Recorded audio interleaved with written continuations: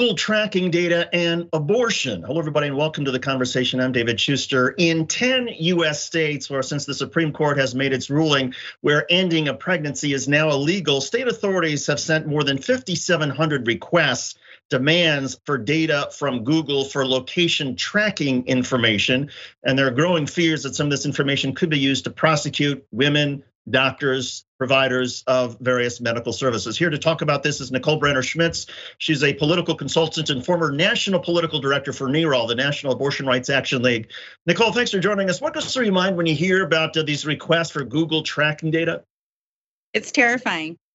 This is what they really want to have happen, though, right? Like, a lot of this is about the fear that they are going to instill in women. It's this uncertainty and this paralysis that happens, which is what they ultimately are really trying to achieve here. It's not simply to repeal Roe, it's a control of women. And that's what this is leaning into. There's already some effort, and law enforcement already uses surveillance and tracking data somewhat effectively in trying to go after a crime and criminals. Where is the balance, therefore, between trying to make sure that tracking data is used for law enforcement purposes in the more traditional way, and at the same time, protecting all of us who have certain rights not to be snooped on? Right. This is a very fine line to walk. Certainly, there is a use of technology as technology expands and grows that we want to see law enforcement use to keep our communities safe. But this is about criminalizing women for making a healthcare decision. And so women are frustrated right now and scared. They don't know which apps they're supposed to delete, what they're supposed to sign up for. Is it dangerous to be on an app that tracks your cycle? There's just a lot of questions right now and a lot of uncertainty. And Republicans are going to continue to pass new laws in states that are going to give them an expanded access to our phones and our privacy and tracking us. So we need to be diligent, not just about the bills that are going to be coming through these states that will either criminalize abortion, criminalize having a pill sent, criminalize crossing state lines. There's lots of things for us to be aware of, but now this entire privacy and tech area is something we need to be vigilant about as well. Nicole, I'm going to ask you to try to answer the question you just raised. I mean, for women who are looking up and saying, wait a second, should I stop using a certain app for tracking my cycle or certain apps for tracking medication? I mean, where is it safe, given that states are going to be requesting this Google tracking data? What is safe for women to use? It's not entirely clear what exactly is safe. I mean, if you look to some other countries like Poland, where they recently even made it illegal to obtain an abortion if your life is in danger or if you were raped or very extreme circumstances, they were arresting women that they found had ordered medication, and they found that by tracking what had happened on their phones and tracking where they had ordered and purchased it from. So really right now, this is a do as little as possible that can be watched or tracked, and be careful who you talk to, and make sure that if you're communicating with someone about what you're doing, that you completely trust them. Hopefully we're going to get a lot more information to women soon. Certainly talk to your local Planned Parenthood. They can advise you as to what the best thing is to do. Go there in person and speak to them and find out what is the correct way for you to proceed if you are seeking this medical care and you are currently in a state that is banning it. And a lot of medical care does things online now, where you keep track of your charts and your information. And even if you're pregnant and you have a pregnancy that fails because of a miscarriage, and you suddenly have to need a certain procedure in order to get it out of your body, some of those appointments could be made through these apps that may be the portal from your doctor. What is stopping?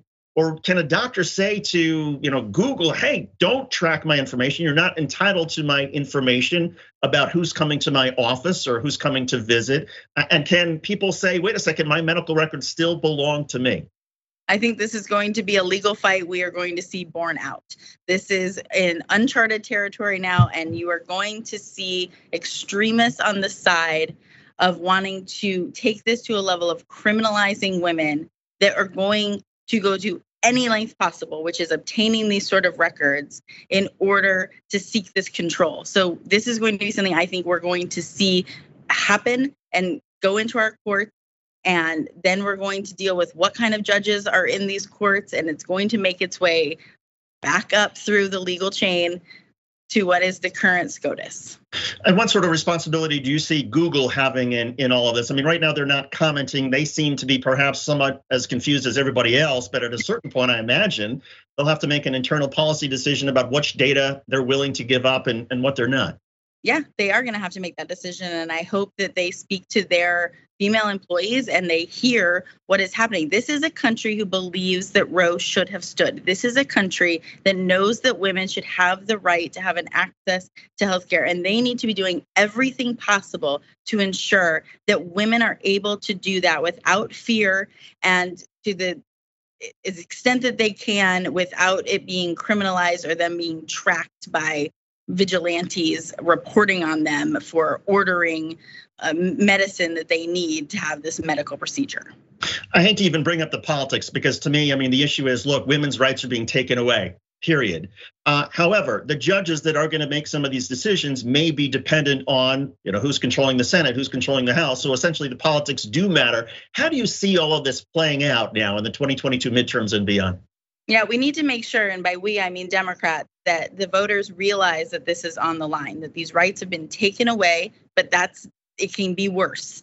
And we have a lot of ability to make it better by electing certain state legislatures and governors, district attorneys. All of these offices are incredibly important to this. So Democrats need to make sure that the voters are aware of what is already happening, seeing those horrible things like the 10-year-old girl in Ohio who was forced to cross state lines in order to obtain an abortion. These are the kinds of things that the voters need to be aware of so that they know what they are selecting. It needs to be very clear. This is a party that is not supportive of that, and this is a party that is. There's no middle ground here. Republicans have staked out that other side, and they don't allow you to be part of that party or run and be elected in that party if you believe that women should have access to this kind of care. I think a lot of Democrats were sort of perhaps in the back of their mind, they were aware that the Republicans, they were against Roe versus Wade, but it almost seemed like Democrats were sort of lulled to sleep by Republicans who would say, well, it's only, we'll make exceptions in the cases of rape or incest or the life of the mother. And all of a sudden, you have these states where there are no exceptions, or the exceptions are so narrow that somebody who does have an ectopic pregnancy, they're in danger of being prosecuted. How big a jolt do you think that these states who have gone so draconian in their restrictions, how big a jolt do you see that having on American society? I think it's going to be a big one. I mean, to be frank, a lot of the women's organizations were saying this. There were lots of people trying to wave the flags and get attention and make sure that the American public knew this was what was happening, and we were called hysterical. And here we are. And some of this is because there's old laws that sit on books. In Michigan, there's a law from 1931, which is the problem, which could possibly criminalize women. And right now, the only thing protecting those women in Michigan is Gretchen Whitmer and the governor's mansion. So we need to make sure that the voters know what is at stake in these different states. And we need to make sure that the horrendous stories that are already happening, even though they're terrible and my heart breaks, that those are out there. So people are feeling how draconian this is, as you said. And are there things that people can do if they want to put pressure or lobby Google, for example, to not provide tracking data for this kind of prosecution of women? I mean, what's the best way in terms of the ordinary citizen out there in terms of trying to get a company or a corporation or a big tech company like Google to do the right thing? Well, I do think it's a public pressure campaign. We need to be making sure that the company knows. It's similar to what we do when we want companies to ensure that they have, policies that doesn't allow you to be fired for your sexuality or something along those lines. We need these public pressure campaigns. But the number one thing that can happen at any workplace to ensure that its workers and that the company itself is making responsible social decisions is having a union. And there is a unionization happening at Google. And that's a very important factor here because a union is always going to help set the standards for American fairness in not just the workplace, but in society. Unions were integral in the civil rights movement. I mean, this is an important thing that is happening at Google right now. And if they continue to union bust and prevent a union, that's sending a signal about what kind of company they are. A lot of people sort of, when they see things as bad as they are right now with women's rights, there's some people who think, oh my God, this is horrible, but it's gonna get better. We've hit rock bottom. it's going to turn around. And then there are people saying, no, wait a second, it may not. Things could conceivably get worse. Where do you land on the spectrum in terms of optimism versus pessimism in terms of where this country is going for women's reproductive rights? I think it can get a lot worse. I think there are a lot of states that have a lot of leadership that will take this to even further extremes. And it's going to be all about what state you live in. And there's a lot of talk about how, well, there's a certain class of women and they'll be able to access it if they need to, and that this is unfairly influence or hurting women of a lower socioeconomic class, which tend to be women of color. And that is true. If certain women needed to get on an airplane, they have the jobs that allow them those days off, they can afford to do it. But if you have an ectopic pregnancy and that needs to be dealt with in the next 2 hours, that's life or death. It doesn't matter what kind of money you have if you can get on a plane and fly somewhere. That needs to be addressed. So this is going to start affecting women of all socioeconomic places, some worse than others. And I think that those are the stories that need to be out there so that these people understand what is at stake, and they go and take these votes and they elect a certain kind of leader. This has to be something that they prioritize when they are selecting who they are voting for. Nicole Bremer-Schmidt, she's the political consultant who's also former national political director for NARAL. Nicole, thanks for joining us on this difficult topic. We appreciate it. Thank you.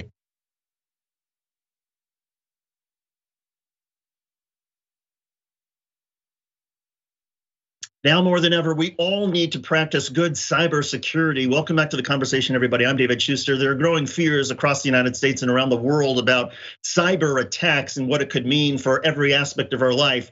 And here to talk about that is Todd Wade. He's a chief information security officer who has a terrific new book out. It is titled Cybercrime: Protecting Your Business, Your Family, and Yourself. And Todd joins us. Todd, first of all, thanks for being on the program. What prompted you to write this? In the programs I've been working with and the companies and organizations I've been working with, we are investing a lot in technical solutions. But over and over, we're finding that our chief losses are coming through human hacks. And so if you look at our losses, it comes either through cyber frauds or cyber extortions. And it's coming through new technologies that appear new to people. And this book is to really shine a light on the methods cyber criminals use, and to really prepare people as they see new technologies. As they come around the corner, they can recognize these attacks easier, whether in the business place or whether at home. And this is what the book really goes deep in, along with numerous other examples. When people hear about the cybercrime getting a human access, I think, for example, of the strange email that I got over social media from my mom saying, "Did you hear who died?" And if you click on that link, well, then suddenly you're being phished and whatnot. Is that the sort of thing, or is it even more complex now? It's more complex. Right now, a lot of media attention is on email. But what's happening now is you're not so ready for it on WhatsApp. You're not so ready for it on Facebook Messenger. You're definitely not ready for it on a Zoom call. And so anything that used to communicate with you can be an attack vector for cyber criminals.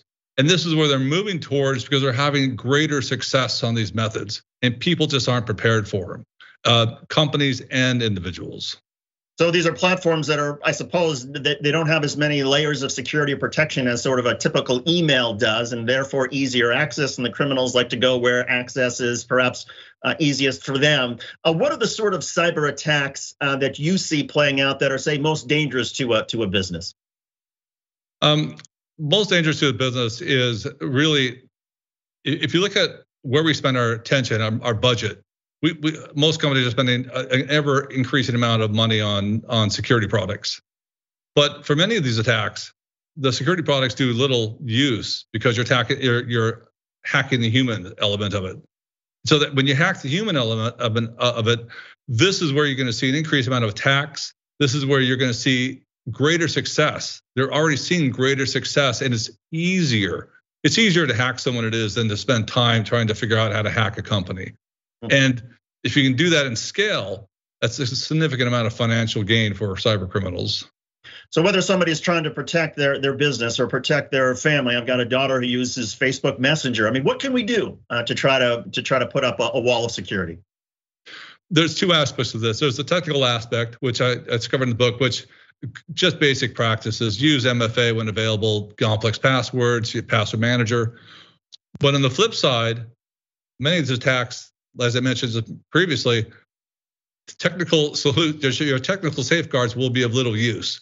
So this is where understanding the emotional drivers and the persuasion techniques that cyber criminals will play on you, and this way teaching your children to play on this. And I cover sextortion in this book for children.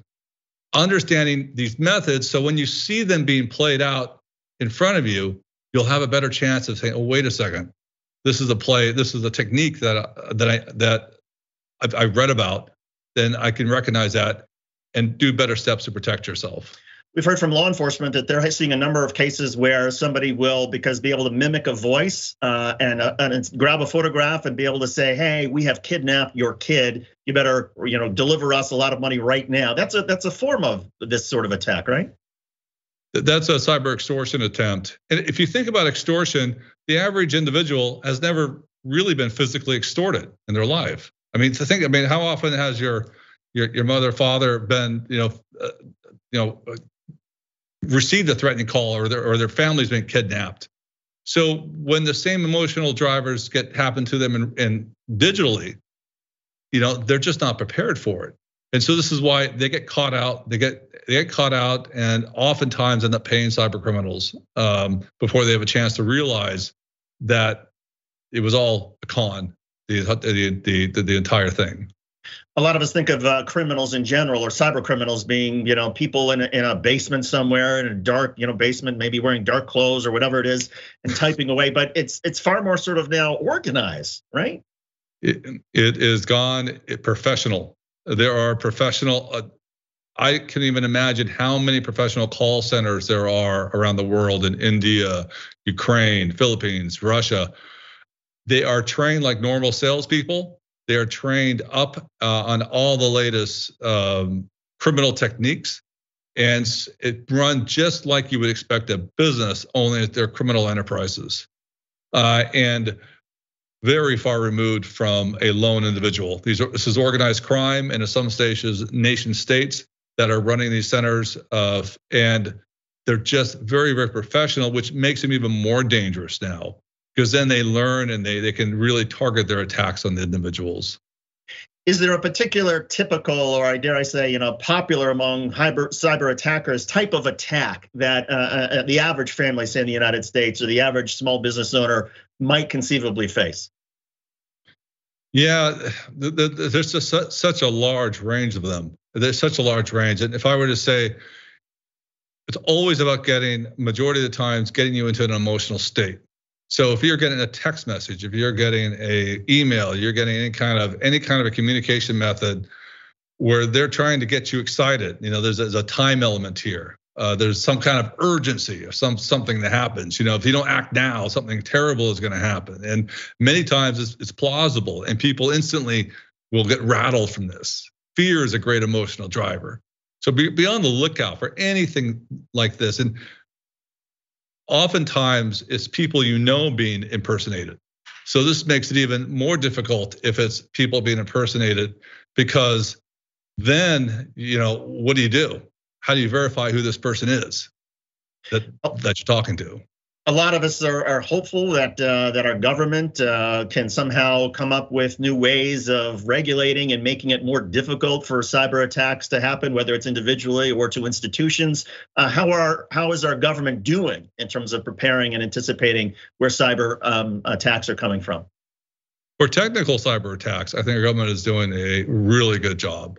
They have some great resources here. But you have a situation where cybercrime is low risk, high reward. And you have, as I mentioned, a lot of the cyber frauds and cyber extortions are done on the human element. And this is significantly harder to defend against. This is where technical solutions aren't enough to defend against. So this is where international cooperation, how do you punish these individuals? How do you punish a cyber criminal in a country that doesn't extradite? What kind of mechanisms, international cooperation can you put together to really get not just you combating this, get multiple countries involved in battling this? And are those conversations happening between governments, between law enforcement agencies and prosecutors? They're happening. There's a lot of activity. You have the U.S. working closely with Interpol, other countries. There is progress. There just needs to be a lot more of it, a lot more. Are you, well, first of all, tell me what you see coming around the corner. I mean, I know sometimes it's difficult to project. I remember, look, was it 20 years ago, you get an email from somebody or says, oh, you get a letter from somebody says, oh, your great uncle in whatever it is, somewhere in Africa, was a prince and you've been rewarded with a huge sum of money, just give us your bank account. And it was sort of like, ha. Now, we're 20 years since that and we're here at this very sort of sophisticated place. What's coming over the next, say, 5 to 10 years? If people want to know, there's a lot of conversation of how much data about you is online. And this was just one small example. Your data can be used to target you and really personalize the attacks against you. And with AI around the corner, cyber criminals are going to be able to do this in scale.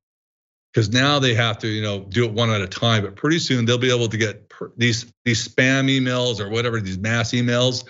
They won't be mass, they'll be targeted to you personally. This makes it much more effective. So you can expect to see a scaling up. I think everyone agrees this problem is going to get worse as the technology advances if the defenses aren't in place to combat this. And how optimistic are you that the literacy that we all need to have for these defenses is coming, or are you pessimistic that we're just so far beyond the curve that there's no reason to be hopeful? I think it's worrisome at the moment. I think the sheer scale of the losses that are just continuing to increase is worrisome. And we're doing there's a lot of great security professionals doing some great work with this. But something is going on where we're just seeing an increase and it just keeps getting worse and worse. So I think more attention needs to be placed on particularly the human element and how we can protect people on the human element. And by loss, you're talking, never mind whatever people's dignity or sense of security, but there's also a huge financial drain that all of us may face individually, as well as our businesses. Huge financial drain. I mean, just last year, it was a $7 billion loss in the FBI, that the FBI was reporting, but even that is wildly underreported.